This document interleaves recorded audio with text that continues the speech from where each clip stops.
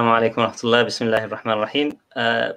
Welcome to our first in a series of Islamic book reviews. My name is Usama Al-Azami, and you're welcome to what is really the inaugural session of what I hope will be a regular series of events in which myself and Dr. Omar Al-Anshasi of the University of Edinburgh will be considering sort of literatures that are being published in academic presses, inshallah. And Omar is, for those of my academic colleagues who are joining who will sort of know Omar, he is one of the sort of most prolific readers, if that's a way to put it, or one of the most notorious bibliophiles of our community of Islamic studies. That's what happens when you don't write. You spend that time reading instead. And I am essentially sort of engaged in a conversation with him about what he's reading, because I always end up sort of having these wonderful conversations with Omar about this does sound like a very self-indulgent enterprise, but hopefully people will inshallah benefit. I'm hoping that people will find this a beneficial experience, and essentially what we're going to be doing is hopefully on a weekly basis going through one, maybe two books a week. This week's book is very interesting, and Omar has insisted that it be a single book that we look at. And we're going to reflect on what it means for the field of Islamic studies. And also, I actually come from a background which is a kind of hybrid background. So like Omar, I studied Islamic studies at university, in a Western academic context. But I also have studied an alimiyya, with the ulama, so to speak. And I also sort of consider myself equally a graduate of that tradition. So I'm a doctor and an alim, so to speak. And so for me, a lot of these books really are of interest on a theological plane, so to speak. And I think, I hope that's where I can contribute. I want to do a bit of a better introduction of Omar. I'll keep it brief. Omar has warned me against florid introductions. And then I'll introduce myself. And then, inshallah, Omar can introduce the book that we're looking at this week. So Omar is a graduate of Queen Mary University, the University of London. Your undergraduate and your postgraduate studies up to the PhD level were studied there. And he worked on Fazl Rahman, a noted sort of modern Islamic thinker. But his interests are far broader and far wider than that. We will be mentioning the name of the book in just a moment, but his interests are far broader and wider than that, as will be reflected hopefully in the series that we're looking at. And currently he's a postdoctoral fellow at the University of Edinburgh. And I myself am, as I mentioned already, also sort of studied in Islamic studies. Although Omar is technically a historian, so you went and studied history. I went into sort of oral studies, a problematic name we all know, at the University of Oxford. We're actually at the university considering sort of a name change, but that's a whole other discussion. And I, alongside my undergraduate studies in Arabic and Islamic studies, that was the subset of Oriental studies that I was looking at, I also studied an alimiyya. And then I continued and did a PhD across the Atlantic at Princeton University, and I was looking at contemporary Islamism. But that's not really sort of the center. That's a whole other discussion. I'm not going to go into it right now. And the book that we're going to look at, and we actually got in touch with the author, who's a close friend of ours, is Lived Islam, Colloquial Religion in a Cosmopolitan Tradition, hot off the press. I think it was published in June. And Omar is going to introduce it in just a moment. April, perhaps even April, but anyway, over a few months ago. And it's written by Kevin Reinhardt, who's a mutual friend of myself and Omar. And Kevin has kindly, we sent him an email saying that we were going to do this sort of reflection on his book, and he kindly said that he would try to join. So I hope, Kevin, you're here. But I should finally say, before handing over to Omar, that the comments actually come through to us. So please feel free to send in questions midstream. We'll try and accommodate as many of them as possible in our discussion. And it should make for an interesting engagement as well. But thank you, Chad Earl, for sort of your comment. Aisha Saeed, I've just mentioned the name of the book, and I will be occasionally referring to the comments as and when is when these sorts of questions come through. And I can see Kevin's actually just saying he's here, and thank you for doing this. And it's our pleasure. This, really sounds like a fantastically important book. And I'm going to hand over Omar who's the sort of expert on this right now, to comment. Kevin notwithstanding. Yes. All right. But I felt when Osama first proposed this idea a few weeks ago, I felt we should begin with a book that, reflecting our ambitions for this series, is broad in scope, ambitious in terms of what it wants to achieve, and in my opinion, having spent some time with it, is the kind of book that one comes across perhaps once every few years that speaks to everyone in the field of Islamic studies, and indeed beyond the field. I'm sure those working on other religious traditions and more generally would profit from reading the book.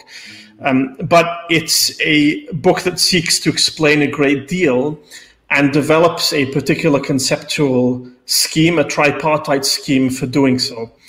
And to begin, the book, which is called Lived Islam, Colloquial Religion in a Cosmopolitan Tradition, really seeks to account for the tremendous and even bewildering diversity one encounters in Islam as it is actually practiced in the world. And Reinhardt appeals to the category of lived religion, which is to say increasingly popular among scholars of religious studies, anthropologists and others.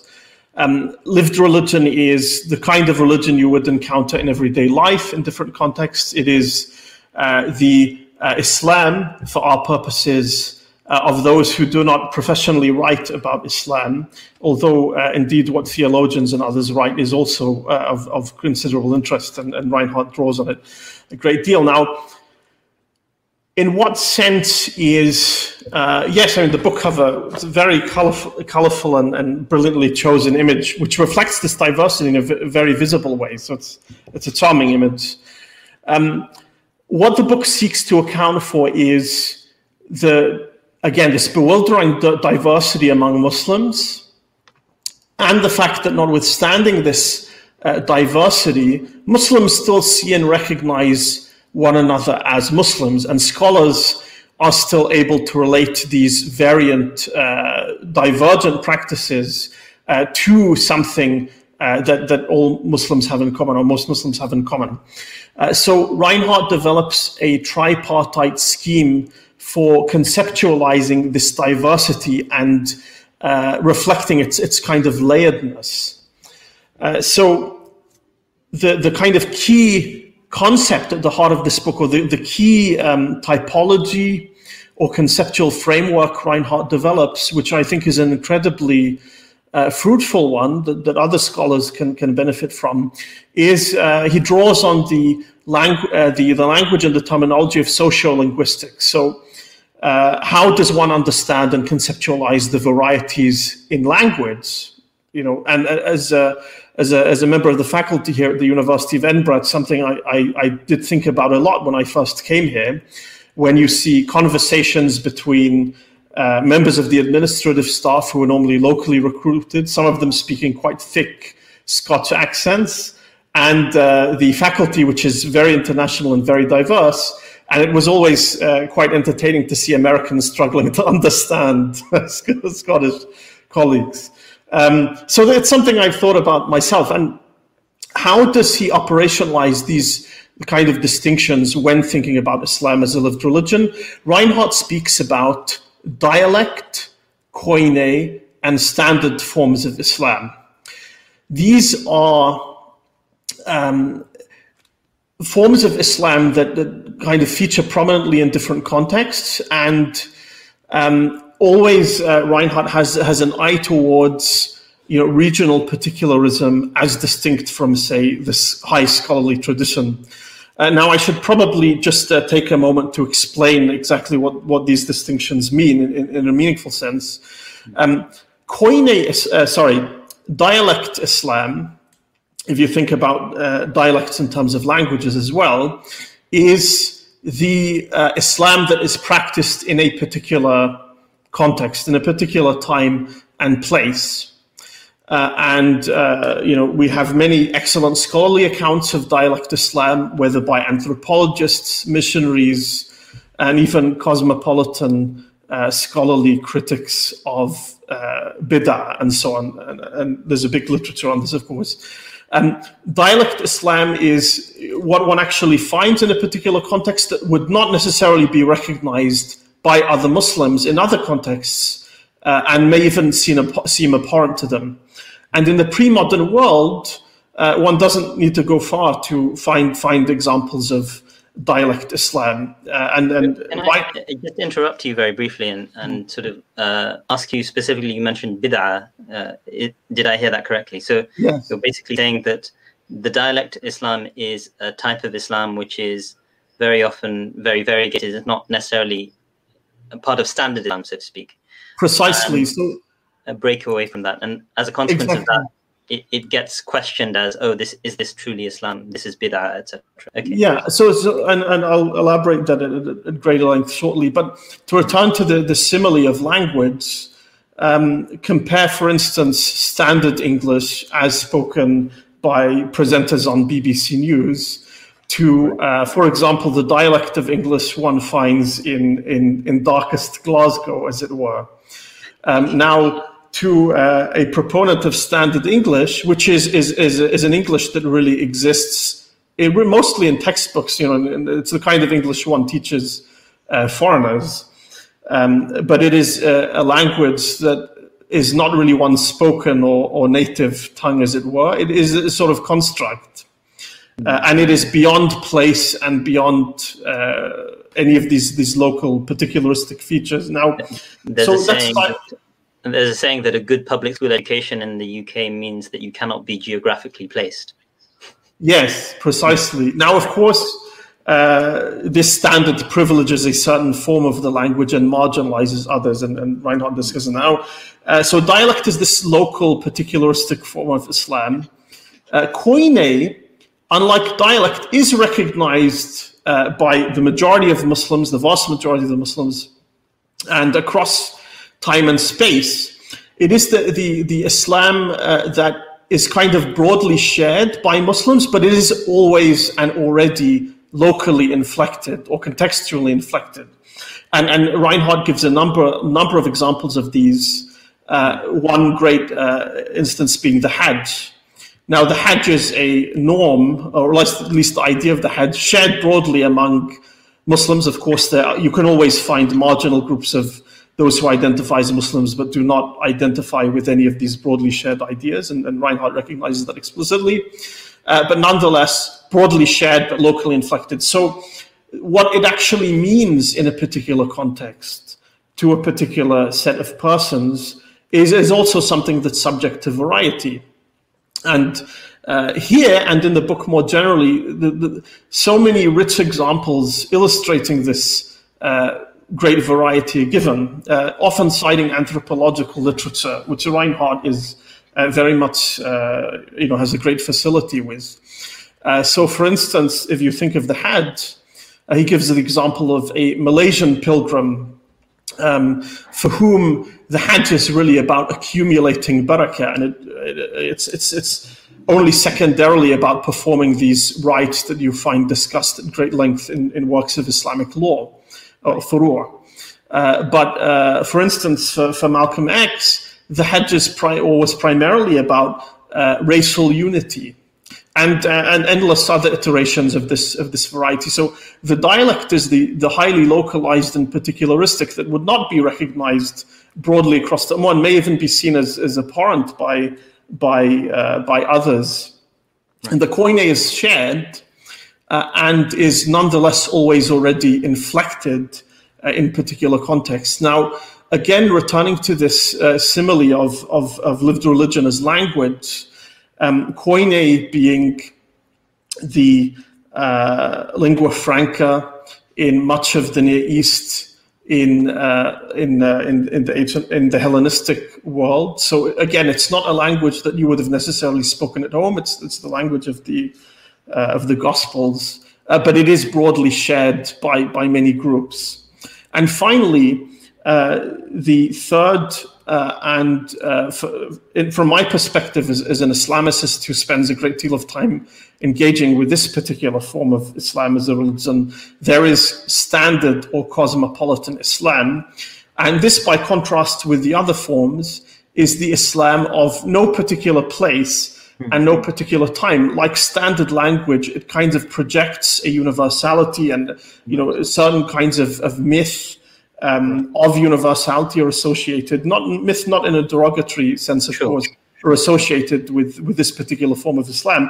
And this is the Islam of the prestige Islam of the scholars.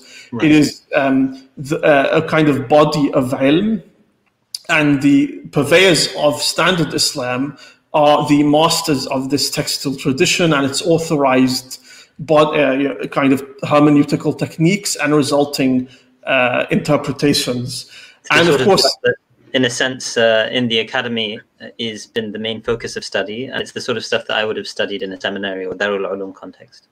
Of course, and Reinhard is aware of the kind of pedagogical element here, in the sense that when one teaches language, he says, one does not teach, unless you're going to learn the dialect specifically, one does not learn or teach rather, American or English or Scots English. It's you go to learn the standard language. Right. It is the form that is, that one masters, and if you can demonstrate your aptitude and your learning in theory, you're put on an equal footing to others. Right. Sorry, if I can sort of interject briefly, in a sense, one of the questions that arises to my mind is, to what extent does, I'm going to use the first names because I know Kevin personally, but to what extent does Kevin sort of engage in a sort of transhistorical, diachronic study of this kind of phenomena? One of the things that struck me, and I was having a conversation with him in Exeter, actually, I think about a year ago now, when we could actually get together in these sorts of events, I was asking him, well, would someone like Ibn Battuta, the form of Islam that he himself professed and was trained as a qadi, etc., he would consider Islam in an essentialist form, as it were. And I think that, in a sense, translates into the standard form that you're talking about, or what you've also described as cosmopolitan. I don't know if Kevin uses cosmopolitan and standard. It seems these are somewhat interchangeable, but in keeping with the simile of language, standard is the scholarly analog to the so I'd be very interested in thinking about sort of how standard is maybe something which is a word that could be used to displace essentialist conceptions of religion. Is that something, is there synonymy there as well in your estimation? So that's a good question. And Reinhard begins the book, Kevin, I'll stick to the first thing, begins by critiquing three prevalent conceptions or ways to understand and then this diversity. Right. Or even to marginalize it. So the very first form of scholarship, and this is still very much with us, and he talks about how I'm just going to very quickly interject incidentally and let people know you can ask your own questions as well. We can go up until 7 o'clock UK time. And so please feel free to write in your questions in the comments, and we'll try and address them when we get sort of moments and gaps. But sorry to interrupt you, Omar. Cool.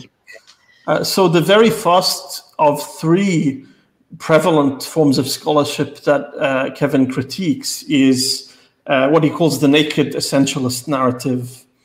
This is not entirely unlike the standard Islam, but of course it's coming from a different perspective, and we would use the capital O Orientalism to refer to it. It is the Islam of texts, not the Islam that occurs in a kind of privilege in actual life, and it privileges this form of Islam, and it also tends to speak about Islam in reificatory ways. Right. Islam says X, Islam says Y. and it tends to locate Islam in a particular place, often the Arab Middle East. And these scholars are, and journalists, because of course it features very heavily in popular discourse too, and journalism and so on. Right. These figures are preoccupied with Islam as a scholarly tradition and not really able to account for its diversity in any meaningful way. So the dialect and Koine forms of Islam, or in particular dialect, are really a kind of other for this scholarship. Right. I hope I've done justice to that. Now, of course, their arrival, there have already been attempts to challenge these conceptualizations of Islam's diversity as a religion. Right. And one other approach, the third of three he discusses, is what he calls the Islam's approach. Islam as, effectively, there being as many Islams as there are practitioners of Islam, so Islam in all of its variety, a form that deliberately seeks to, you could say, dethrone standard Islam. And this comes at the expense, and it's very popular, particularly among anthropologists, often who on the basis of field work can talk at great length and with great richness about a particular dialect, Kevin would say, forms of Islam. And the problem with this approach is that it really neglects what these competing or what these various forms of Islam as a language, you could say, have in common. So yes, there is great variety, and Kevin, because he's so familiar with anthropological and other forms of literature, is deeply aware of it and furnishes many examples, many of which I hadn't been aware of before. So Ibn Battuta, by the way, does feature a couple of times in the text as an example, illustrating both the shared aspects and the regional divergences and contextual divergences. It's not just about region, of course. And the second of three, so we've spoken about naked essentialism, the Islam's approach, and there's also a kind of more regionally focused approach, which is the kind that one often finds in books with titles like Islam in Malaysia, Islam in Egypt, and so on. So while being aware of both Islam's diversity as a religion and a kind of shared narrative, this approach emphasizes that there is a kind of Islam somewhere, almost as a Platonic reality, that Muslims are slowly, it's a kind of telos to which Muslims are slowly progressing, and in some periods they go further than in others. But these are the kind of three main approaches Reinhardt discusses and critiques. And in terms of the temporal focus, you've mentioned now the naked essentialism. Mm-hmm. The other two being the Islam's approach, stressing the plurality. So Islam's, and the term he uses for the is Islam in, or the regional manifestation approach.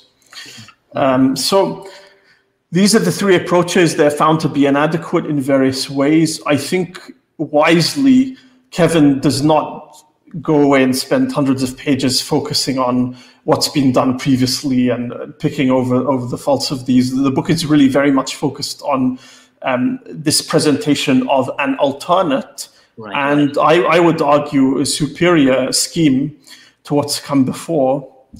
And I do see an interesting question in the comments about Shihab Ahmed. I'll read it out. So, I mean, I'm hoping that some of these videos will also be made available as podcasts.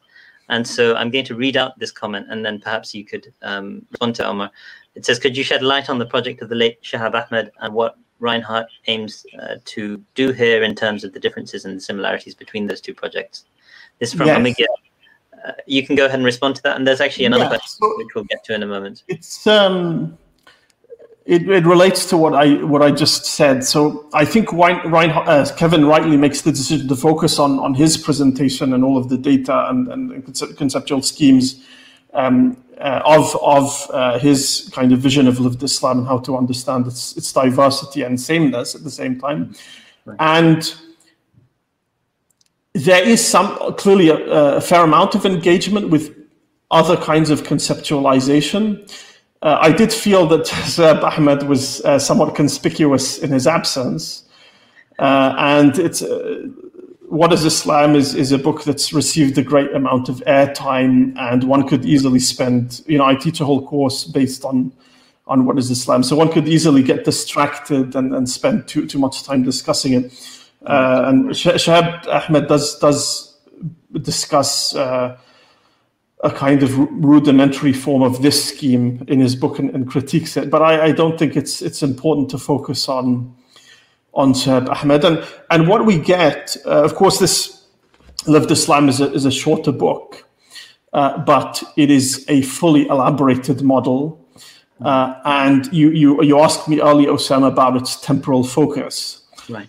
I mean, really, there's no limit. So examples are given from every conceivable context, both temporal and there is a chapter addressing what changes in the modern world in particular that it's extremely useful. How does this conceptual scheme get rejigged or refigured in the modern period? Because of course, modernity, however you understand that category, really does change everything.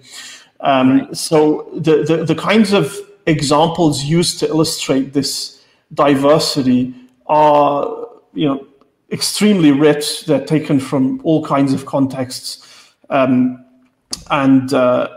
particularly with reference when speaking about dialect Islam to the anthropological literature, which really documents at some length this bewildering variety.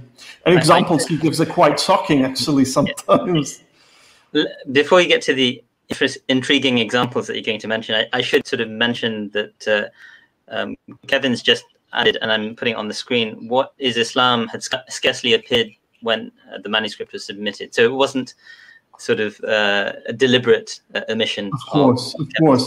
And I mean, the fruit before us, Lived Islam, is clearly the result of, in various ways, decades of gestation. I mean, it's a work that could only be produced by a consummate scholar who spent a lot of time reading, works of anthropology, but also is clearly engaged from his published work with the kind of high textual tradition of this kind of cosmopolitan scholars.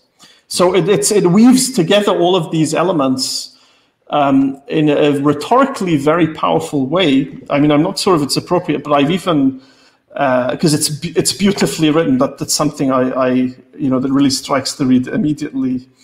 And I've even got examples of the rhetorical power of some passages, if people are interested. You can feel free to read perhaps one, and if people want to hear more, they can sort of put in a request. And then I'll get to someone by the name of Jan Islam has asked a question, but we'll get to that after you perhaps read a passage. So one great example Kevin uses when discussing how scholars tend to be much more complacent in their essentialism when it comes to Islam than, say, when it comes to Christianity, which is a valuable point and very true, of course. He says this kind of makes us complacent about Islamic essentialism, as we would never be to the assertion that Joel Osteen and Hildegard of Bingen preach the same Christian message.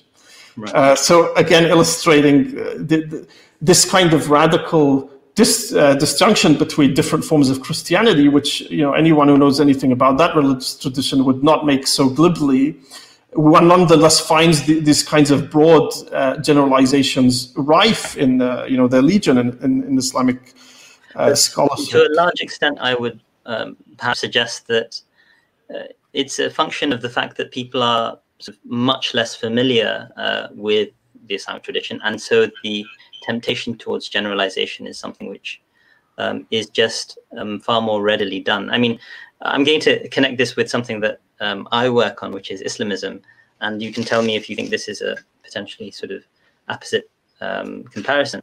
Mm-hmm. When we think about Islamists or use that term in the Middle East, very often they'll make a distinction between radical Islamists, meaning Al-Qaeda, ISIS, and so on, and moderate or mainstream Islamists like the Ikhwan.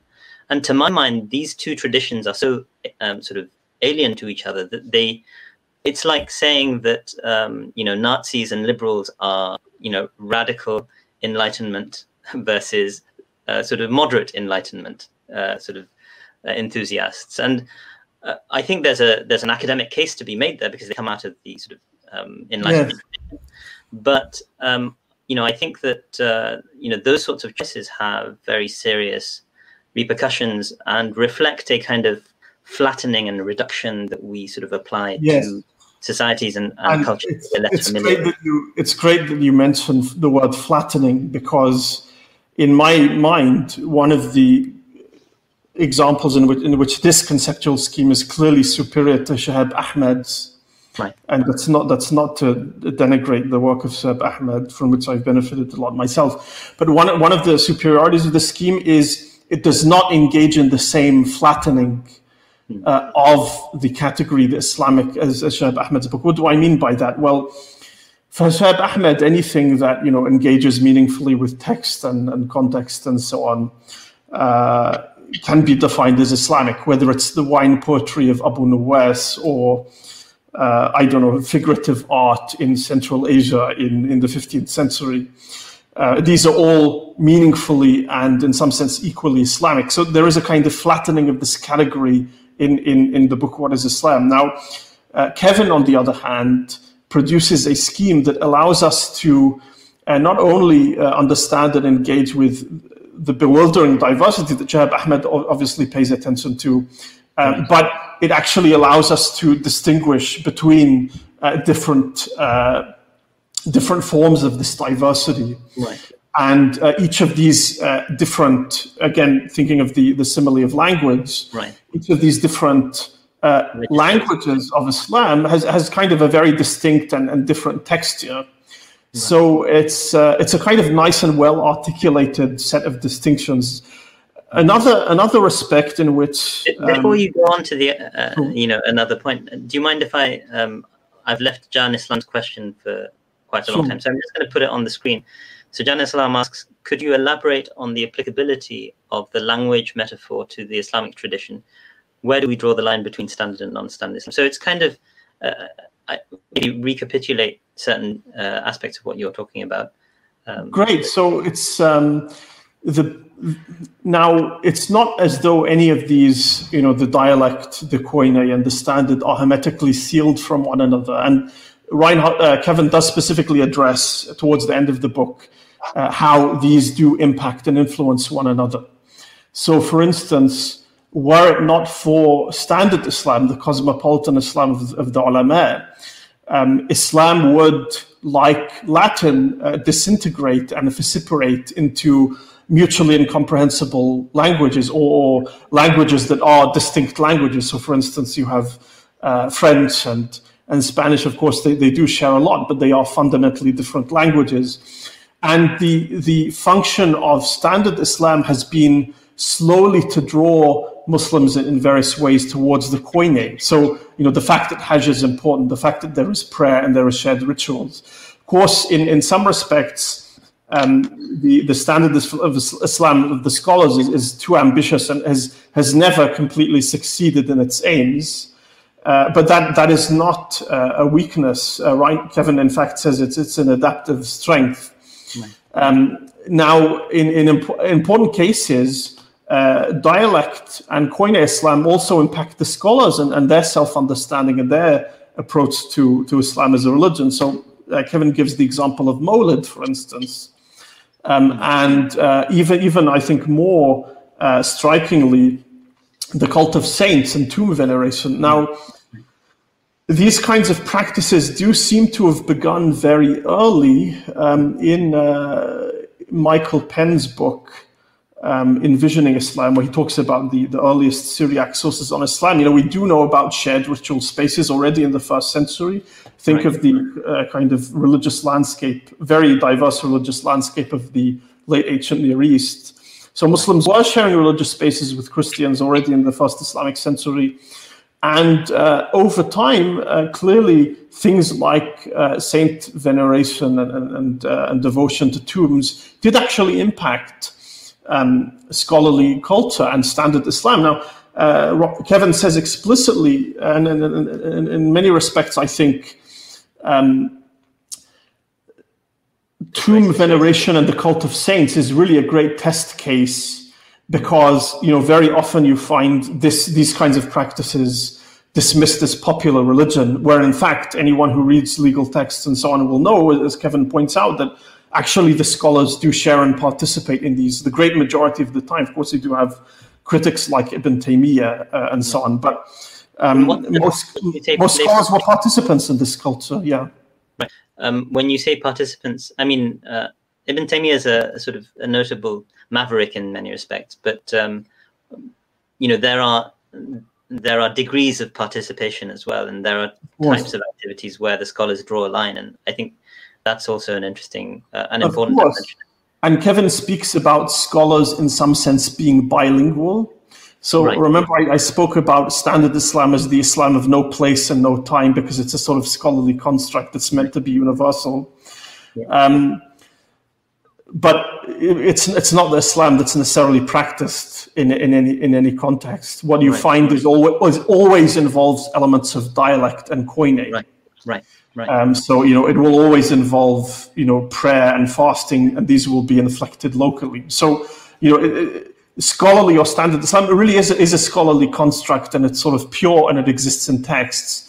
In the same way you would not really find standard English spoken on the street. It's always a kind of some form of dialect, blending elements of the standard language and reflecting them, of course, but yes, still kind of diverse and divergent.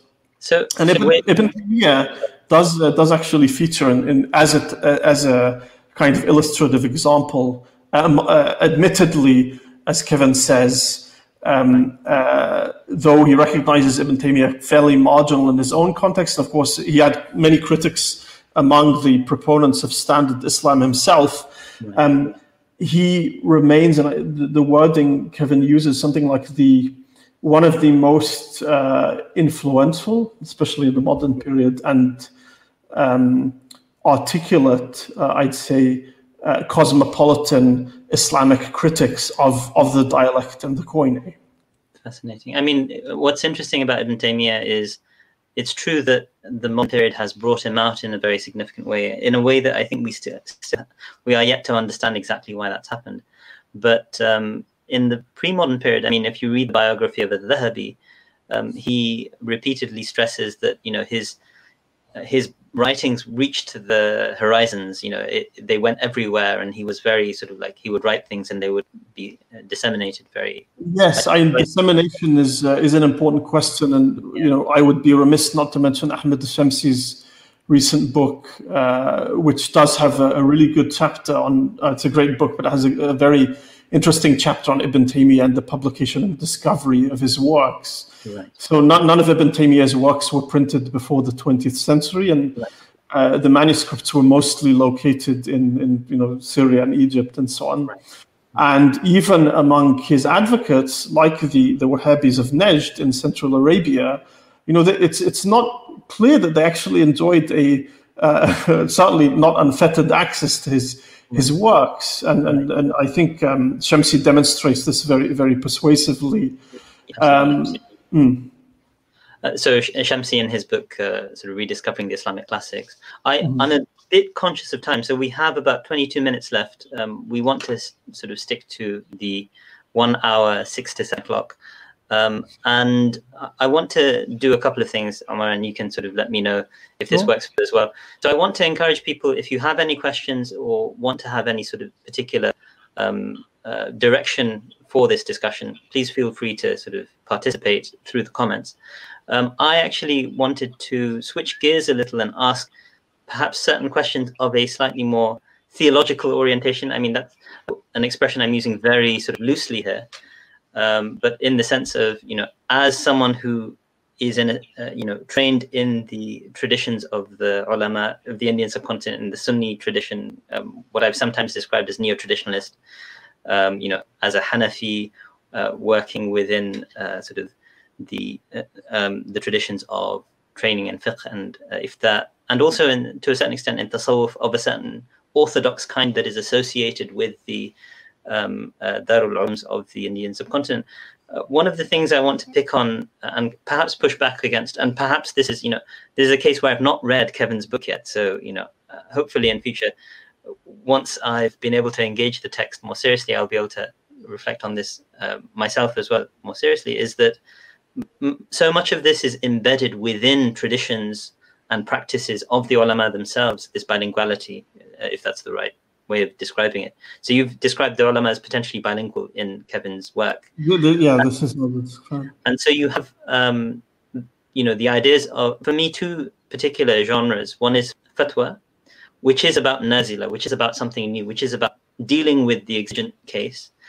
And also for me, Sufism and the Sheikh, very often dealing with the very, real life stresses that require a kind of occasionally departing from the letter of the law in order to deal with the pastoral concern of the community or the individual. And I think those two sorts of things suggest that that flexibility is built in within certain genres of Sharia, so to speak, like tasawwuf. And I'm reminded of, ideas of people like An-Nawawi, who in Al-Minhaj, his commentary on Sahih Muslim, remarks that, the ma'lum min ad-din bid-darura is what constitutes, if you reject something like this, that constitutes disbelief, kufr. But if you live far from the metropolises of the Muslims, the Amsar al-Muslimin, or your hadithu ahdin bil Islam, or something, words to that effect, that you're relatively new to the religion, and you deny something which is ma'lum min ad-din bid-darura, it doesn't necessarily take you out of the religion. Madalung has an article which he talks about the Hanafis saying outside of Darul Islam, even if you reject fundamentals, and it's basically the same message of the deen, as long as you call yourself a Muslim, you're a Muslim, something along those lines. So that seems to suggest, extreme latitude, so to speak, within what constitutes Islam. It's not ideal, but it's not sort of, and I'd be interested to know where exactly Kevin's analysis, how this falls into Kevin's own sort of conception of this. Good question. So Kevin explicitly acknowledges that scholars do often accommodate themselves to certainly Koine forms of Islam and even dialect to some extent. Right. And it's not a kind of, they're not purely passive. So at times they do reject dialect practices they find abhorrent, and at other times they even embrace them. So it's a kind of dynamic process. And just briefly interject. I mean, I don't think anyone like the Hanafis that Madalung is talking about, or An-Nawawi, is actually talking about embracing any of that stuff, right? They're saying this is an unfortunate situation, but under those circumstances, we can still consider them part of the ummah, so to speak. So, yeah. Yes. I'm thinking of the example Madalung gives, and it's discussed by Ulrich Rudolph as well in his books, that Hanafism spread to certain parts of Central Asia because it had a very minimalistic understanding of what it meant to be a Muslim, and that therefore could be embraced by many people, and all you needed was verbal profession of your Islam, and this was adequate, and so on. So you're right in the sense that these distinctions are to be made, and you're right as well in pointing to the importance of genre. Now, fatwa is interesting because you find competing impulses in the fatwa literature. And I do wonder about certain texts like Ibn al-Hajj's infamous Al-Madkhal, which is, to some extent, it's wonderful for the anthropologist, because it really documents diversity in religious practice. And you could say it belongs to this genre of hawadith and bid'ah literature. But you find, these competing impulses in the fatwa literature. You find ulama who denounce contemporary practices. Right. And Kevin talks at length about Ibn Taymiyyah's Iqtida' Sirat al-Mustaqim. But it really depends on where you look. And there are divergent trends among scholars themselves. Some are much more purist than others. Some are more willing. Some are what Kevin calls, is it dialectical? They're pragmatists, in other words. Right. So competing trends among scholars, and even so, in addition to this conceptual scheme not being a flattened one, unlike Shahab Ahmed's, even within the domain of standard Islam, there is certain room for divergence, and pre-modern Islam is to some extent, at least, a pluralistic tradition, for schools of law and schools of theology and so on. We do have a question, and I'd like to stress again, we have 15 minutes. If anyone has any questions relating to anything that Omar said or I myself have said, and particularly in relation to Kevin Reinhardt's book, Lived Islam, which is the center of the discussion right now, please feel free to ask in the next 15 minutes. Jan Islam asks another question, actually. So he says, you mentioned Islamists. I'm just going to show it so that people can see on the screen. You mentioned Islamists earlier and the diversity within those who fall under the label. And I was speaking about the usage. Bringing back the standard Islam discussion, who are we to declare one group as more legitimate or standard than the other? Than the other comes in another message. Now, I mean, this is actually, if I can add just a comment here, I remember speaking about ISIS at the LSE for the Islamic Society that invited me. I think this was in 2015 or perhaps 2016. And I remarked that, well, their interpretation of Islam is incorrect, right?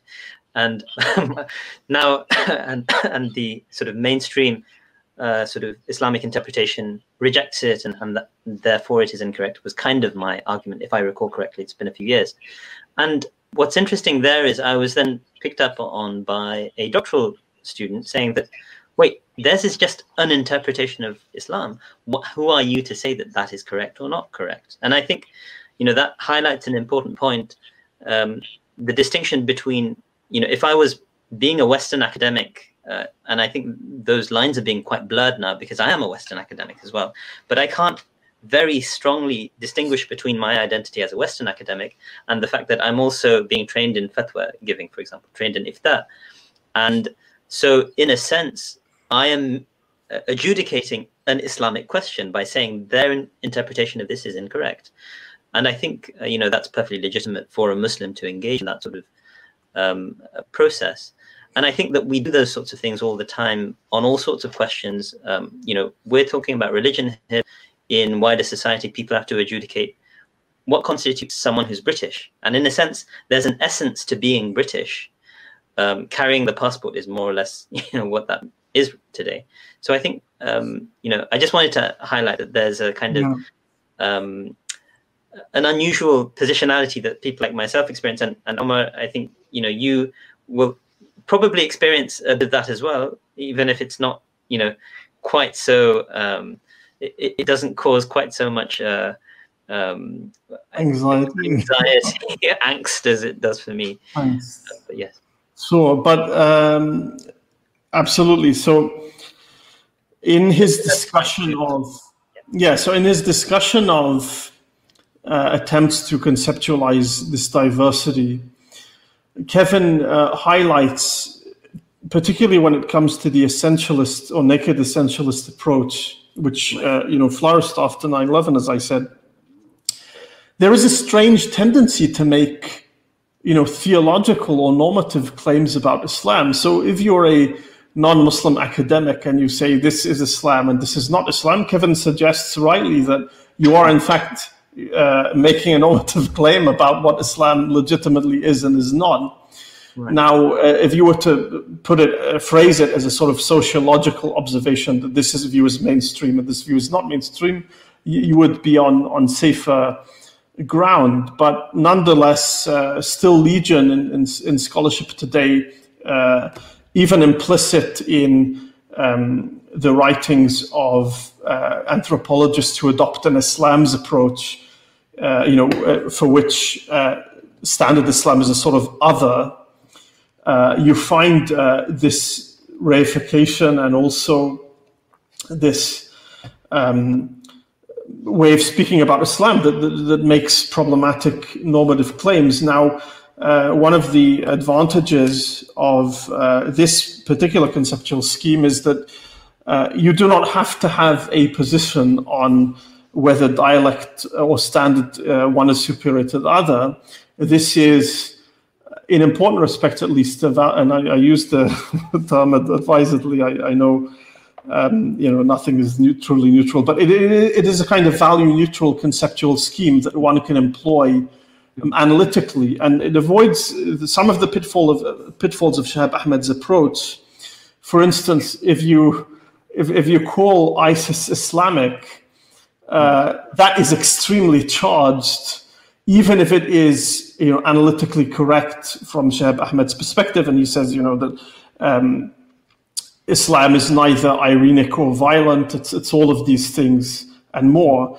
But Kevin's scheme is one that I think you can adopt and deploy, without engaging in this kind of normative or kind of seemingly controversial these kinds of claims. So let me maybe offer perhaps a counterpoint of sorts to that, which is that for Muslim believers, it's very often a matter of principle and a matter of belief that I do believe something to be the truth, and I don't want to treat this as though this is all sort of like, these are all options that are available, etc. And so, in some respects, I think this sort of analytical exercise is very, very helpful for a certain type of engagement with the Islamic tradition, but it's not necessarily something that, for example, a Muslim who, and perhaps you can correct me on this, who wants to recognize the sacred texts are coming to sort of require of me certain things, that they can necessarily embrace this kind of value neutral proposition. I've argued elsewhere, and I'm still trying to develop this argument that value neutrality, can be quite chimerical. Let me just add one other point, which is a conversation I had with a former colleague of yours, Exeter, Ishtvan, and we did an external exam together. And in the course of the conversation, he was talking about, and this is very common in the lecture theatre when we're talking about Islam, people will say, well, there's no real true Islam out there, right? I mean, these are all assertions made by interested parties. And so it's not the job of the scholar to say there is a true Islam out there. And I sort of pushed back and I said, well, why can there be a true Britain or a true Europe, but not a true Islam? And we actually have legal adjudication processes to judge what's true British and what's not true British. And so, you might say in an academic discussion, well, I mean, like, there's no true essence to this. Yes, it's an intellectual construct of ours, but we treat them as these true entities that have very real implications in our real lives. So, I think that there's something to be said for that. And thank you for all those asking questions in the comments. I hope we will be able to get back to them just after Omar sort of gets back to me. I've just asked. So, Kevin would recognize that, yes, you can speak about Islam and you can reify it as much as you like if you're giving a Friday khutbah. Right. But that is nonetheless somewhat inadequate.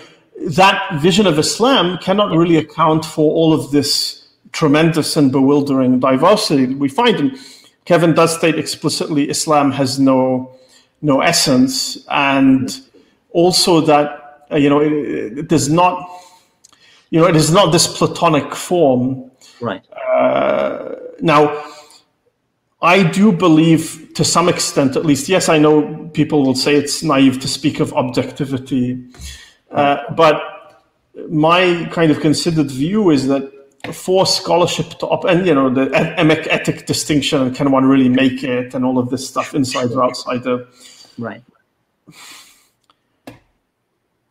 I think it's very hard to actually distinguish these things from one another, but without a basic commitment to this distinction in one form or another, right, it then becomes impossible to separate, what you do in a, I'm not saying they're hard and fast boundaries, but, what you do in a seminary context from what happens in a university. So analytically, I think these distinctions are useful, even if we might problematize, the boundaries and say, well, everything is always political and, there's always a project somewhere in the background.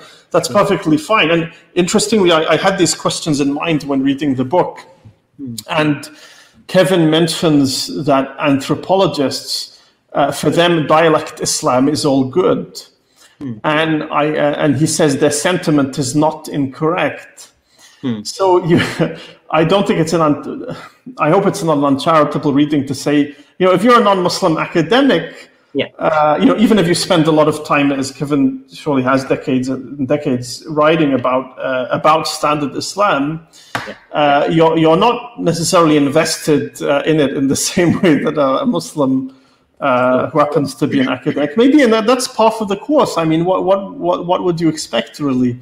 Nonetheless, I still think it's a valuable and fruitful attempt to kind of engage with these questions. And I should say, I know we're approaching the end, but one of the, as well as the fact that it's written so beautifully and is, I think, a fruitful attempt to engage with these questions. One of the things I always look for in conceptualizations of Islam and its diversity and what is the Islamic and what have you, that this book really answers to, much like Marshall Hodgson's distinction between Islamic and Islamicate, is the fact that it's portable.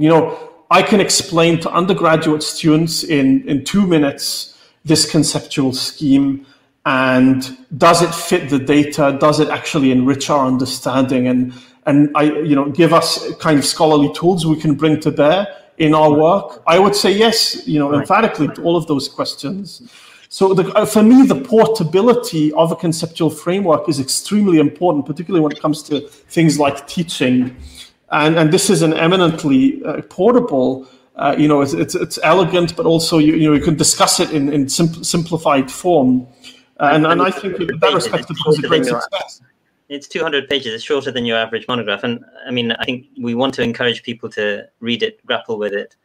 Omar, I'm a bit conscious that we're short on time, and we do have a number of comments, which I'd like to at least sort of cycle through. And then, Kevin did want to sort of say something. So I guess Kevin essentially wanted to thank people for joining the session and engaging this text. And if Kevin, you would like to say something specific, please feel free to add it in the comments. But is it okay, Omar, with your permission? I'm going to just have a look at the comments. And there have been a number of questions. Forgive us for not really being able to. Is it not possible to bring Kevin on via video? Or? Unfortunately, no, not. I would have to sort of send him. It would be a bit of a process. Okay. So I'm just going to and thank you again, Omar. This has been really sort of eye-opening on so many levels as a discussion, and we didn't want to create kind of fatigue for the online viewers by dragging this over an hour. But we do hope to come every sort of week at this time, 5 to 6 6 to 7 UK time on Thursday evenings. And you mentioned Marshall Hodgson, and I would be remiss. I forgot in the beginning of this session to highlight that we're adapting his use of the term Islamicate. This is not, he used Islamic phenomena in Muslim societies that had, in a sense, been touched by Islam, but were not really manifestations of religious dimension, strictly speaking. And we're extending the metaphor here to look at Islamic studies as a field through the literature of that tradition of scholarship.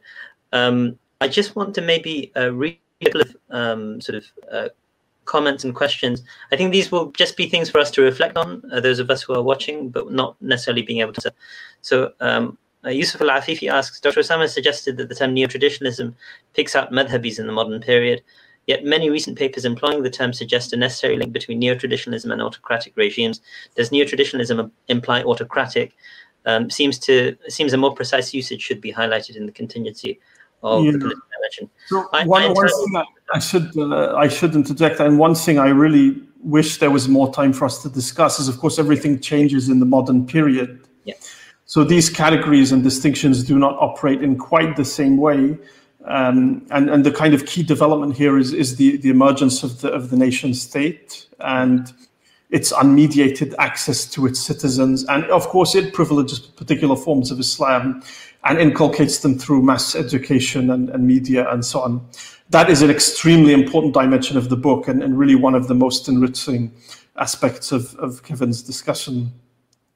If it's okay for me to do a bit of a shameless self-plug for the benefit of Yusuf al-Afifi, I have written a paper called Neo-Traditionalist Sufis and Arab Politics. That's the sort of main title. And there I highlight that not all neo-traditionalists are autocracy friendly. I, for example, when I wear my sort of confessional hat, I'm very critical of autocracy, and I consider my own religious training to be neo-traditionalist. So, in the sense that I'm trained in the Hanafi madhab, I'm trained in a tradition that more or less valorizes Sufism, and broadly speaking, in my aqidah, I usually don't comment very much. So, I said on both of our parts, this was a self-indulgent enterprise, and I'm afraid I have to reiterate that. But I'm aware we're over time now.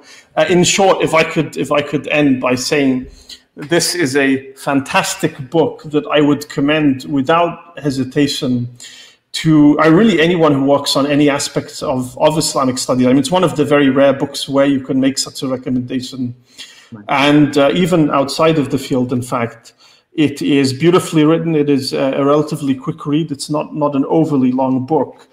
And it is important. I'm surprised that so far it hasn't been as widely engaged with as one would expect for a book of this scope, ambition, and it's an achievement. So do go away and read the book. I encourage you.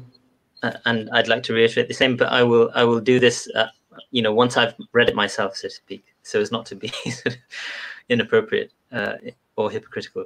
I would like, Omar, just to mention next week's book. Yes. You had a text, so please briefly introduce it and then we'll conclude. So next week, same time and place, we will be discussing James Pickett's excellent Polymaths of Islam, which is really a discussion, I've read and taken copious notes on it already, of scholarly culture, particularly in Bukhara, from about the mid-18th century until the Soviet conquest of the city in 1920. So again, a magisterial work, of course, narrower than Kevin's in scope, but nonetheless enlightening. Thank you so much, Omar, for giving us an hour of your time. And thank you, everyone who's joined us for this hour. Thank you again, Kevin, who has been kind enough to sort of join us from afar from Dartmouth. This is one of the more positive aspects of what's been a challenging year for all of us, that we can actually connect in this way across, geographical boundaries. And, inshallah, we will have many more opportunities of this kind.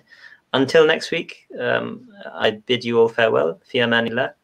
Assalamu alaikum wa rahmatullahi wa barakatuh. Thank you, everyone. Thank you for listening in, and in particular to Kevin for allowing us to discuss his book, which I'm sure I haven't done justice to in this very short period. Thank you, everyone. Thank you. Assalamu alaikum.